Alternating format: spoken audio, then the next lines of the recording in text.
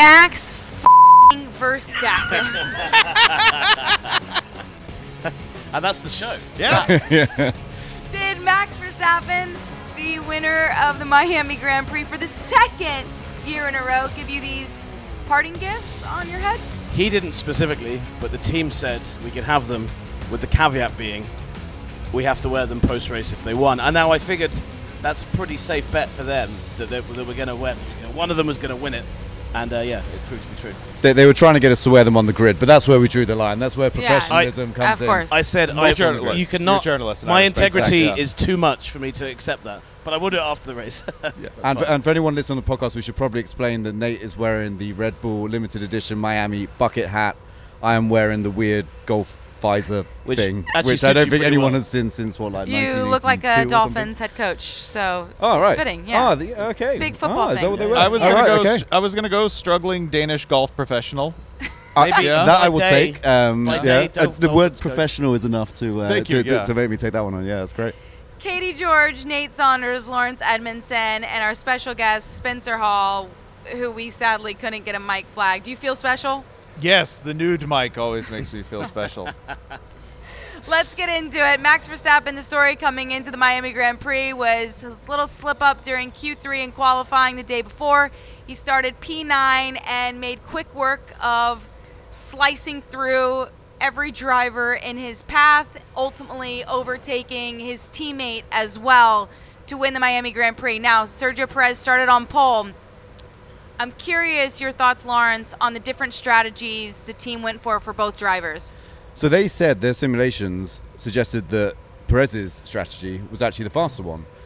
Max knew that starting from 9th, he probably needed to do something different if he was going to stand a chance of winning the race. And so he went with the hard tyres and then the medium. Him and his engineer were pretty convinced that that was the right way to go. Obviously, they were correct.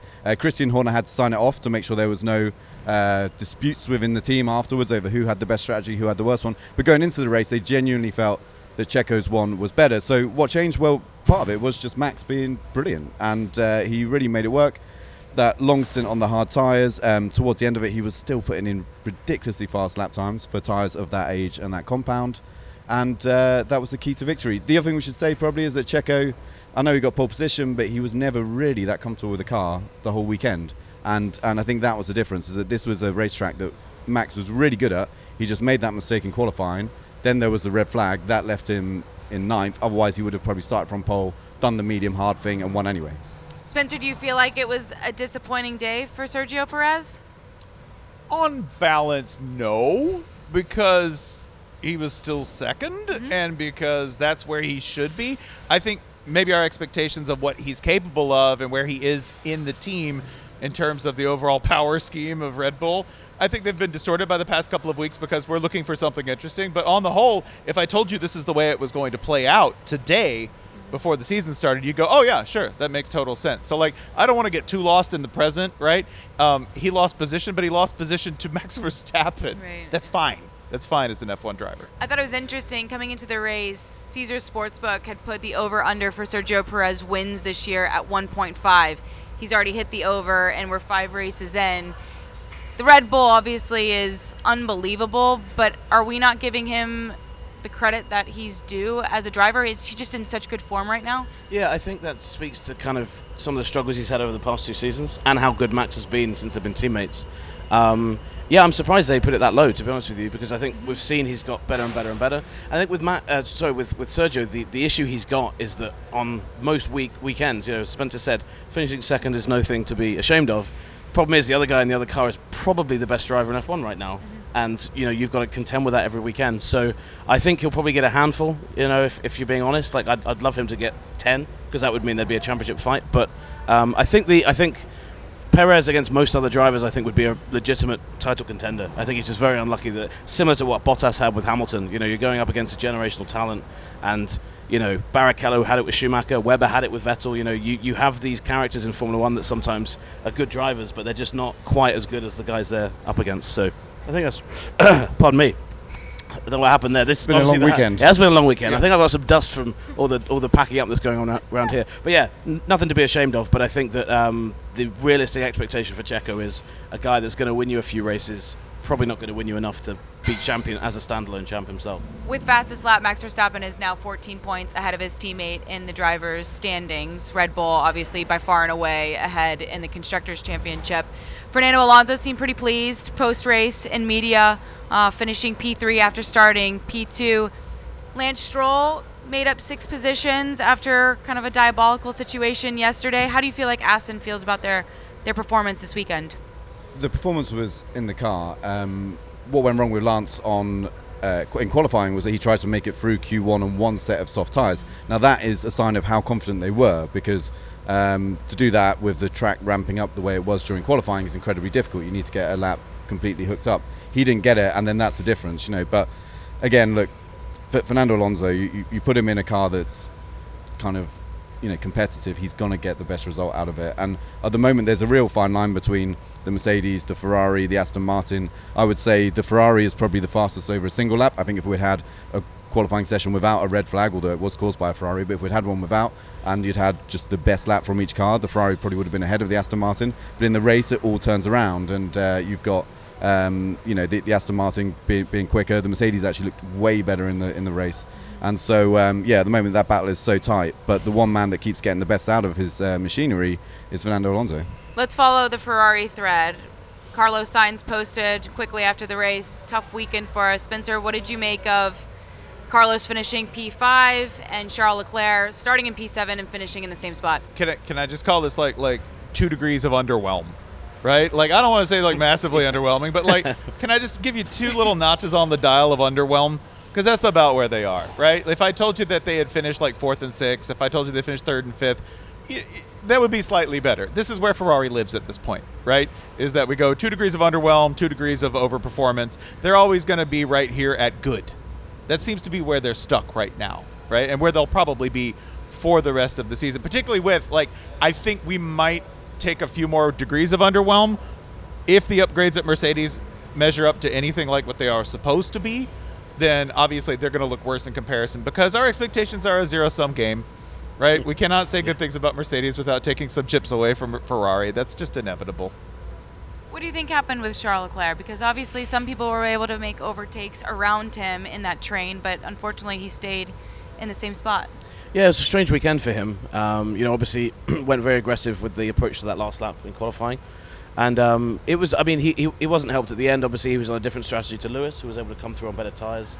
So I don't think he really had any chance in that fight. But yeah, he seemed, whenever we saw Charles, he was just kind of stuck in either a DRS train, or he had that weird fight with Magnussen where, Magnussen, I know there were different tyre strategies at play, but you wouldn't expect a Haas to be fighting Charlotte there. He got him straight back, but it was just bizarre, and you looked at it and you thought that's not kind of the fighting Charles that you usually see. So I don't know. I don't know whether he seemed, when we spoke to him here a few hours ago, he just he looked as dejected as you've seen him. We keep joking that he's going to go and write another absolute classic on the piano, but like that seems to be where he's at right now. Just very, very. I don't even think like miserable is the word. I think he's just really deflated, and I don't know whether that ties into how he races. I think these guys are all professional and they're good at leaving a lot of that at the door, but it must affect you in some way. You wouldn't be human if it didn't. So I think there's some of that. I wanted to ask you about that, and Lawrence as well.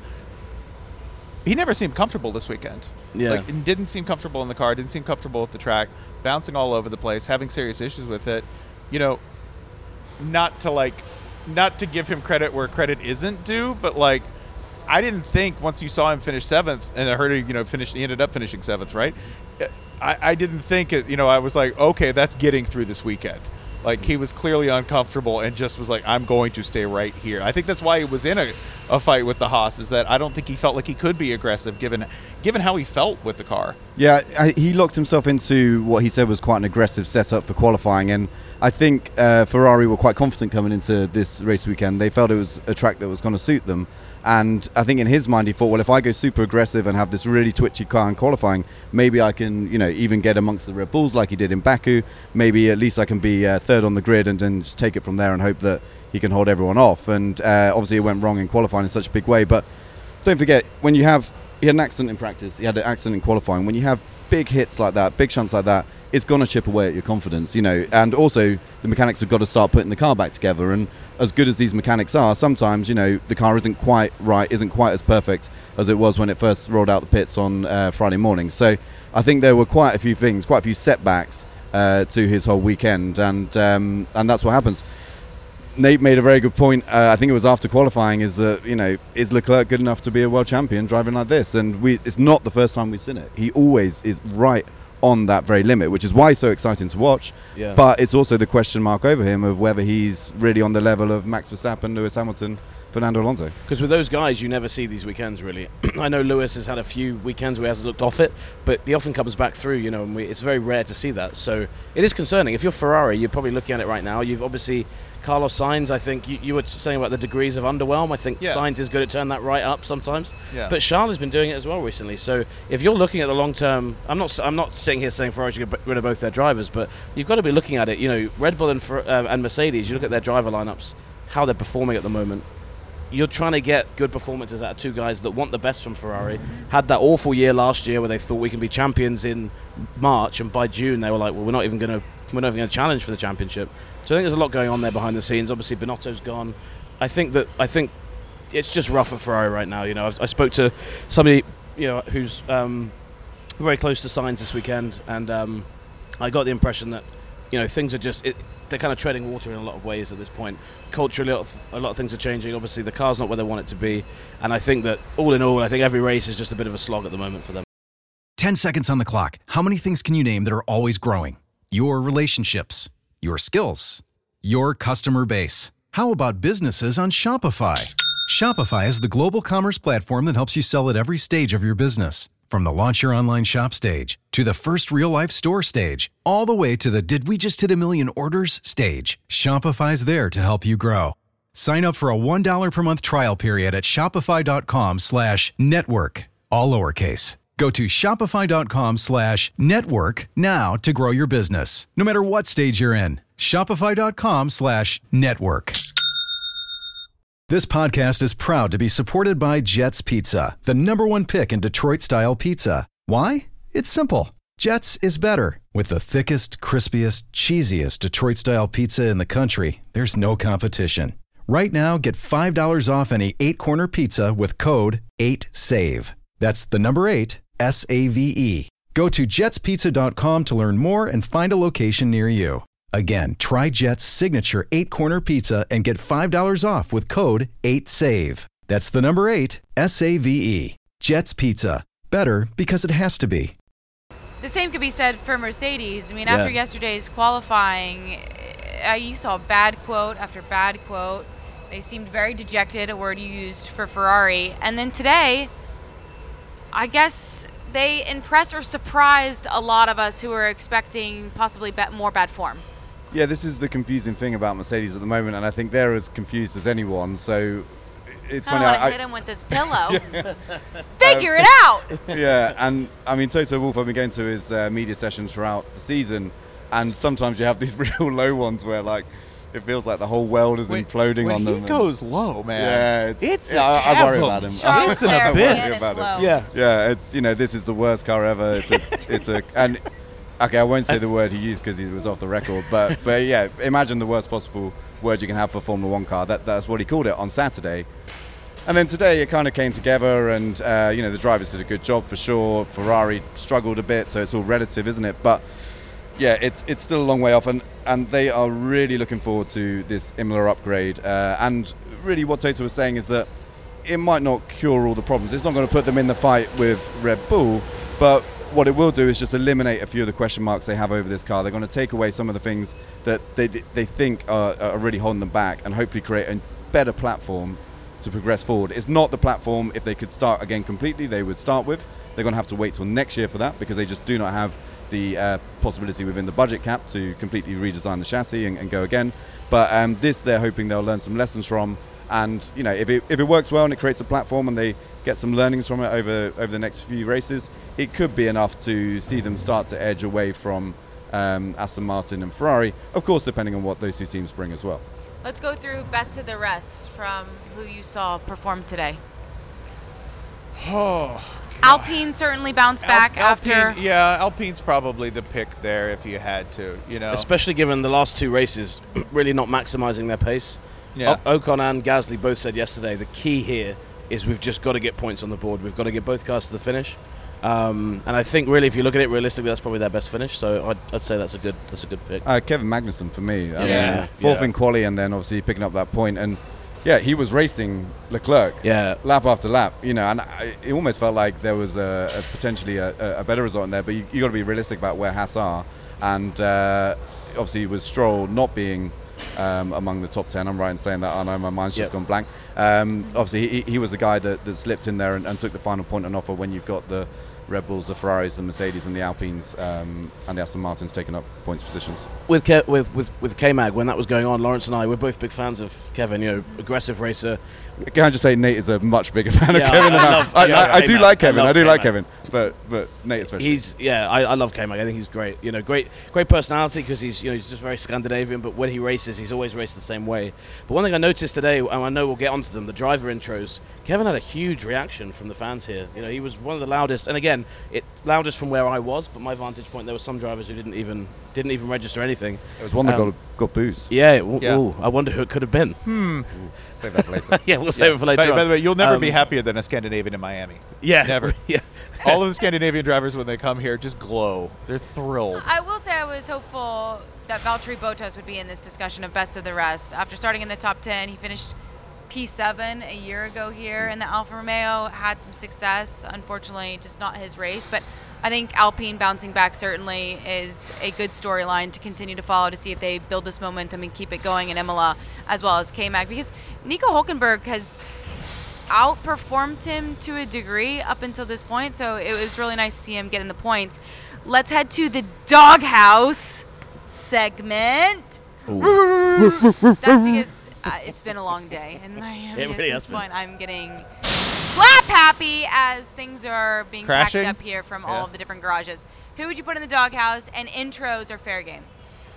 Oh, okay. Intros are fair game. Well, I'm going to leave the intros alone because I actually liked the intros. I liked the idea of the intros. I haven't actually fully been able to watch the whole thing yet, I'll let one of these guys do that if they want to. I'm going to put Lance Stroll in there because I think, the pace of that Aston Martin, how good that car is, how much Alonso got out of it. Obviously, Lawrence explained why Stroll was in the position he was in qualifying. But, if you're in a car like that, you've got to be putting it in the top 6. And I think we're starting to see the disparity between Alonso and Stroll more and more each weekend. Still massive respect for the way he started the season with all his injuries and stuff, but I think it's been long enough now that you can start to say that that's not, it's not a factor anymore. So, I'd stick Stroll in there. I'm going to put McLaren in there because the that's performance wasn't there, and this is the race after they brought their big update, which was meant to be, this is where we should have been right from the start of the year. Watch us kind of move back towards the top 10 and start scoring points again. And in Baku, you could forgive them a little bit. They're actually fairly competitive in Baku, but you could forgive them a bit because they had that one practice session. Here they had 3 practice sessions and just never really got it together. To be honest, I need to dig into it a bit to find out the exact reasons. I didn't make it along to much of their media, but I don't know if either of you guys know why it was missing so much.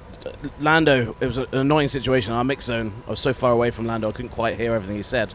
But he keeps saying this same phrase. He keeps saying the problems that we've been saying are in the car, we now know are in the car. So he keeps saying, we've been saying these problems are here, we've been saying these problems are here. And even now, it's clearly not setup issues. I think there's fundamental issues still at play with that car. Do you think he's frustrated that he doesn't feel like they're being listened to as drivers? I think potentially. I mean, we heard Lewis Hamilton say similar, didn't we? He said Mercedes didn't listen last year to what I wanted. And I think Lando, what you hear about him is he's a very vocal guy with his feedback to the team. And obviously, it's not a situation where they can change things quickly. I think for him, the frustration is this is another wasted year. Yeah. And he's got to sit through. He's got to listen to the same questions. But he was really dejected today. I've not seen him like that for a while. So yeah, he's another one. Like the Ferrari boys, just in a really tough situation. It was a bad day at the kids' table. It was a bad day for the rookies overall, especially for Logan Sargent. I know it's his home territory. I'm sure he was hoping for a better performance than that. I know everyone finished, but not a great day for Project Patriotism in terms of let's get some electricity surrounding the American. It was a learning experience. Let's be charitable. It was a learning experience for Logan Sargent today. But I think that's fair. I was going to stick him in the doghouse tentatively because I think that's fair, I know realistically, what can we expect from the Williams?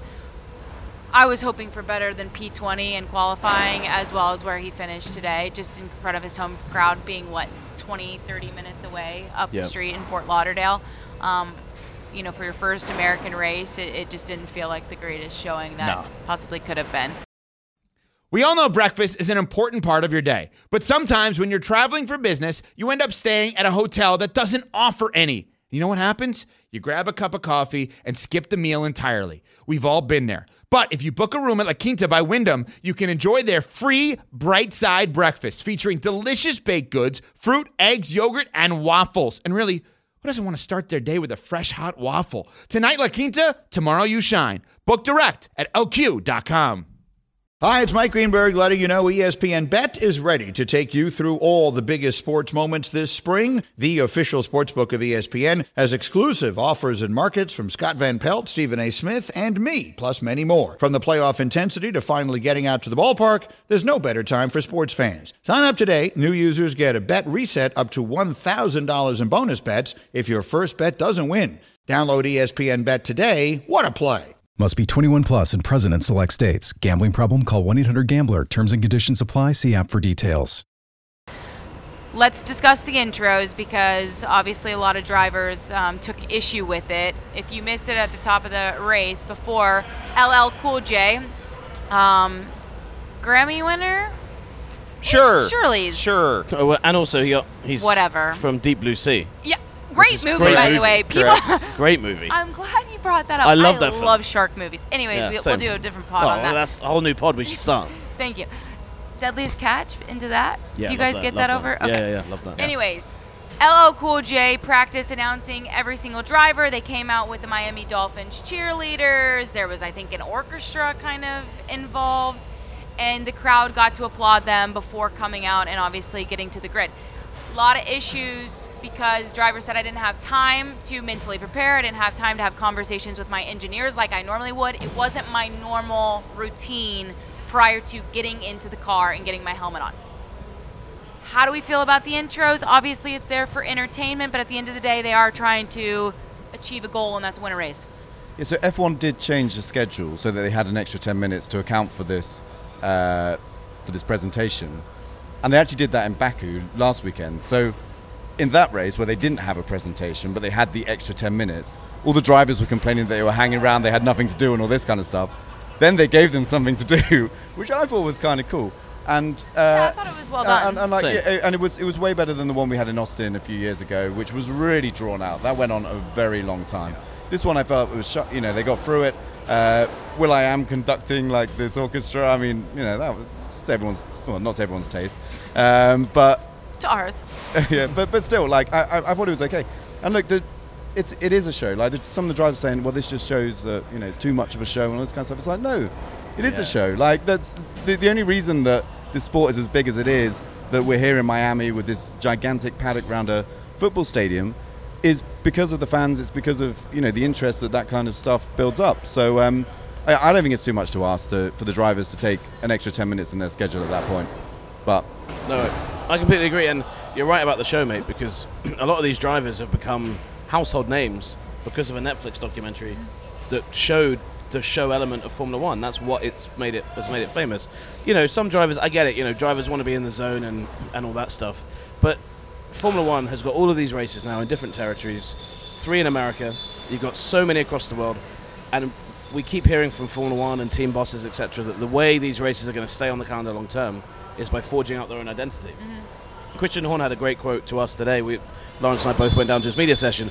He was like, some drivers won't like high-fiving celebrities and walking through dry ice when they come in. Was it dry ice? Is that the right word? The smoky ice, is that dry ice? A smoke machine. Yeah, right? Whatever. Yeah, he said something like that. But he said you're not going to see that in Silverstone. He said you're never going to see that in Silverstone because Brits are too cynical for that kind of thing. He said you might if they're wearing like a suit and a bow tie, the drivers. But every event needs to have something that's uniquely local to it. Now I know that's not Miami necessarily, but it's very American, and it felt like more of a Super Bowl style show than it did like a British Grand Prix or something. And I think as long as events stay true to where they're from, they do things that make you feel like it's a race there. Like one of the worst things we always used to say is we always hate soulless Grand Prix like Sochi in Russia. Yes, it was in Russia, but there was just nothing really to it. This race, it had something. It's a bit like the fake marina. everyone's talking about it. They love it, they hate it. Everyone's talking about it. And I think Miami 2 years running have found something that divides people in that way. And I think that's not a bad thing. Those are all great points. I still support anyone's desire to complain about their job at any time, no matter how much they're paid, and that's fine. So if they want to do that, that's awesome. Let them. I support labor. If they want to complain, excellent. They still have to do it. That's fine. It's part of the gig. But if you want to complain about it, that's fine. That's more color. It also adds comedy next year when they still have to do it, and I know how much Lando Norris hates it. Yeah. And he still has to smile and wave. Well, Yeah, also, it's okay. Is that the hill you want to die on? Yeah, right. Like, as George Russell was, I had to stand in the sun for too long. I was like, come on.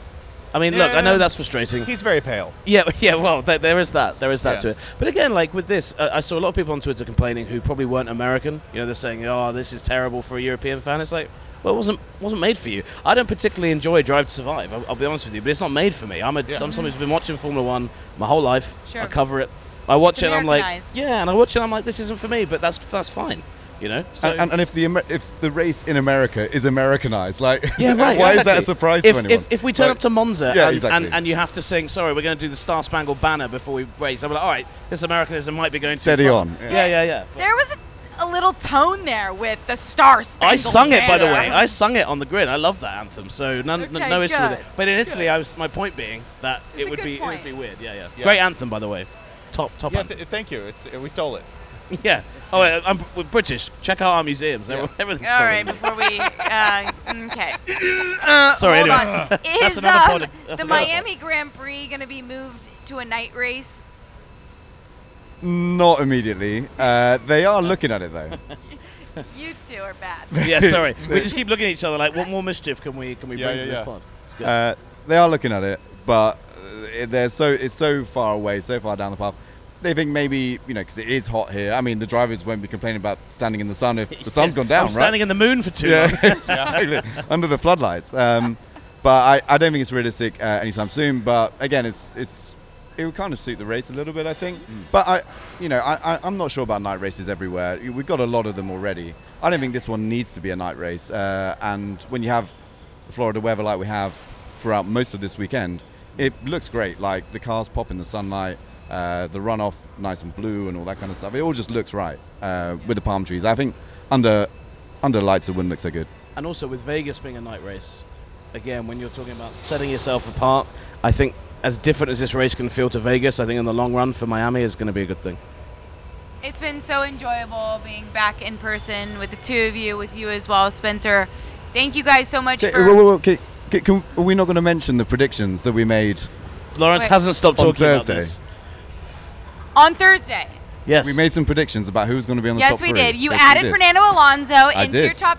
Yeah, and you as picked both third. Red Bull drivers. I picked both Red Bull drivers, with Max Verstappen first, What did Sergio I Perez do? second. I can't remember. I know Fernando I Alonso said third. Verstappen wouldn't finish, so I think I can politely... Well, you know what? Stand down. Stand up and take your freaking bow right in front of that camera, man. Are you letting him Well take a? done. Are you letting him take a bow for betting on Unbelievable. death and taxes? Like, I'll just that's- point out, I nailed the first two, and I didn't get anything like that. So, I you know, but bit of what? favoritism. You're in the lead right now. Yeah, so. true. First And person to he's get wearing a every hat, single one which is- right it was on the weird. race. A visor. well, Sorry, You Spencer. were wearing the You bucket. get a round Yeah. for that.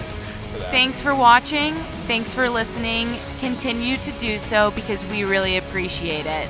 Cheers.